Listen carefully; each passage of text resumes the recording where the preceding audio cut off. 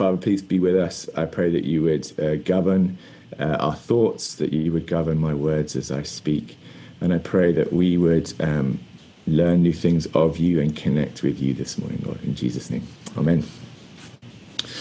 All right, so guys, we're going to keep thinking about the story of Cain and Abel. And I want to start with a little story from my own life. So most of you know that I do prison ministry.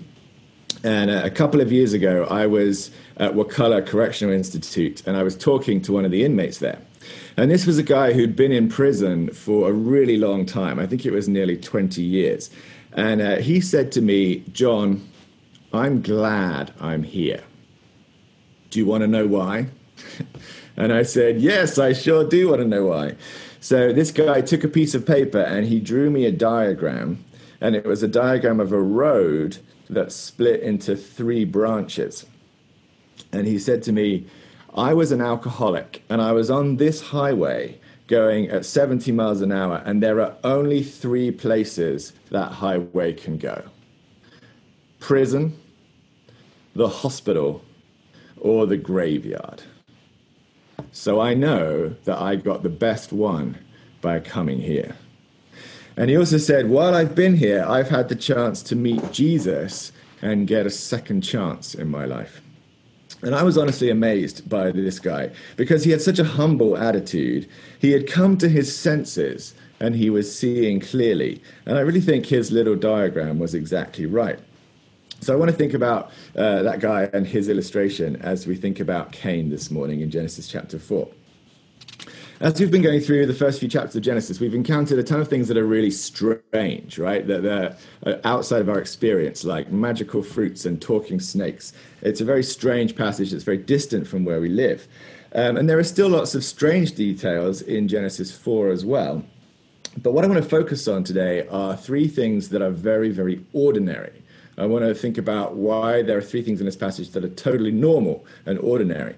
And those are ordinary mercy, ordinary sacrifice, and ordinary violence. All right? 3 things that are totally ordinary in the world after the fall: ordinary mercy, ordinary sacrifice, and ordinary violence.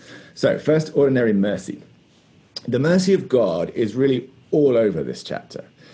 People after the fall continue to be awful, but even after the fall, God is always kind, right? So first of all, he's kind to Adam and Eve because he clothes them at the end of chapter 3.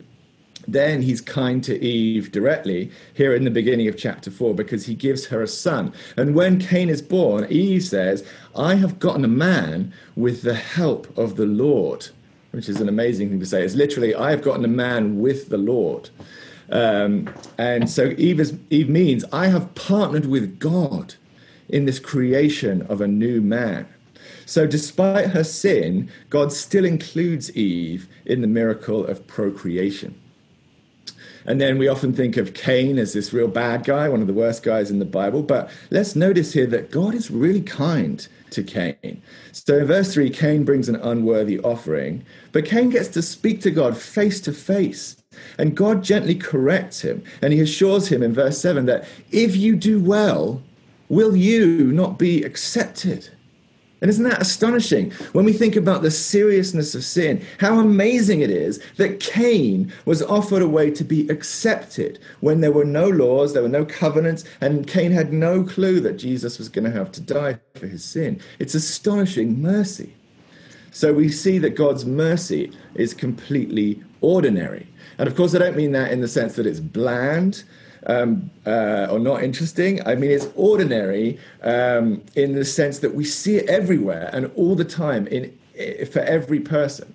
So God's mercy is amazing, but it's ordinary. So for God to be kind to someone is not the exception, it's the rule. So right away, in the very first generation that was born into sin, there's a clear path back to righteousness that's given. And Abel found that path because Hebrews 11 lists Abel as the very first man of faith. Hebrews 11 is amazing on this. It says, by faith, Abel offered to God a more acceptable sacrifice than Cain, through which he was commended as righteous. right? So here in the 4th chapter of the Bible is the first example of justification by grace through faith in Abel. So we must say that no one in history has ever been outside of God's ordinary mercy. Everyone gets a second chance, even the alcoholics in prison. All right, so the second big idea is ordinary sacrifice. So this idea is that God is the giver of lavish gifts. And we are made in God's image to be givers. We ourselves in our bodies are gifts, and that we are also made to be givers. So we see this here because both Cain and Abel brought God a gift in verses 3 and 4. Abel was a shepherd, so he naturally brought a sheep, and God approved of Abel's gift. And then Cain was a farmer, so he brought fruit, and God did not approve of Cain's gift. So when you think about why, is there something wrong with the gift of a fruit? And I really don't think there is. God accepts the gifts of fruits elsewhere in Scripture as tithes and offerings.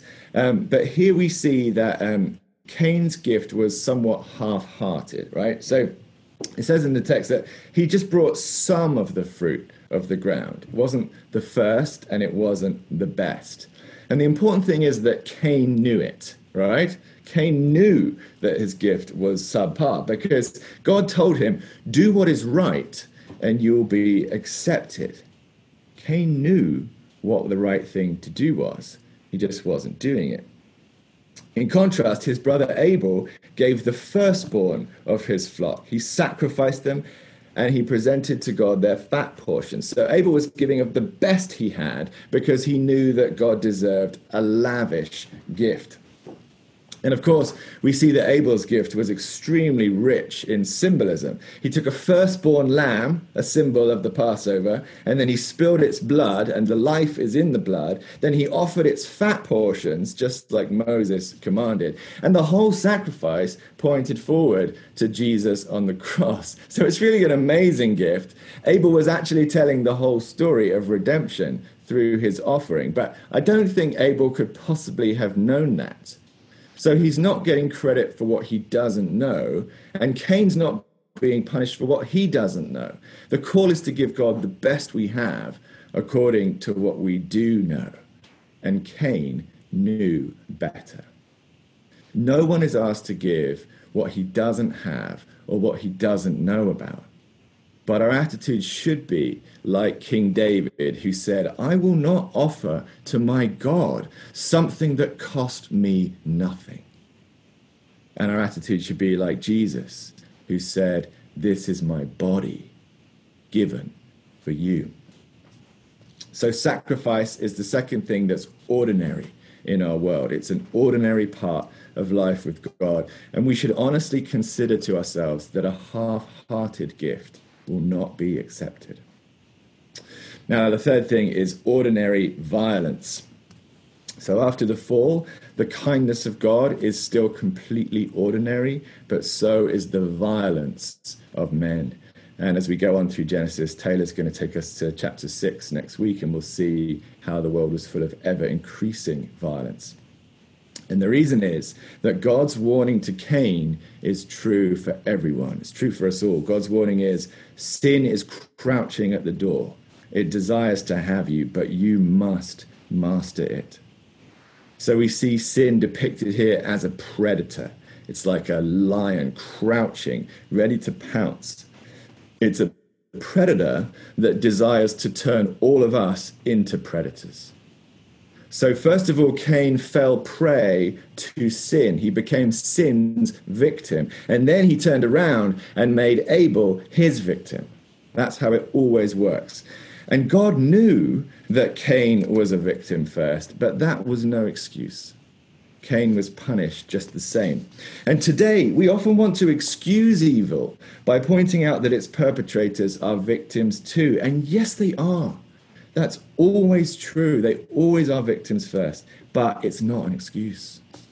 Because God has given all of us the ability to master evil, and he's called us to do just that. So now we have a choice. We can either return to God with gifts, or the only other choice is that we will fill the earth with violence. Those are the two splits of the highway. So we see here that the very first man born on earth, the very first man given life, was the first man to take a life. The first death on earth was a murder.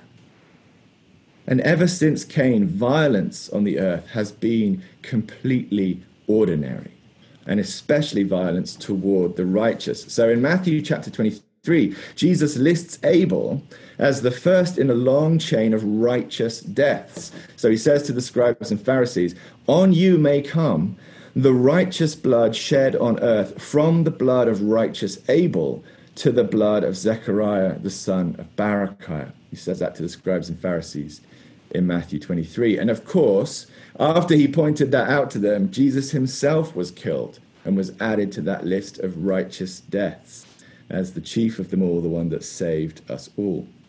So in God's world, mercy is ordinary, sacrifice is ordinary, and sadly, violence is also ordinary. And Jesus tells us not to be surprised when the world responds to him and to his followers with violence, because that's perfectly ordinary. It follows the pattern that's established by Cain and Abel in the beginning.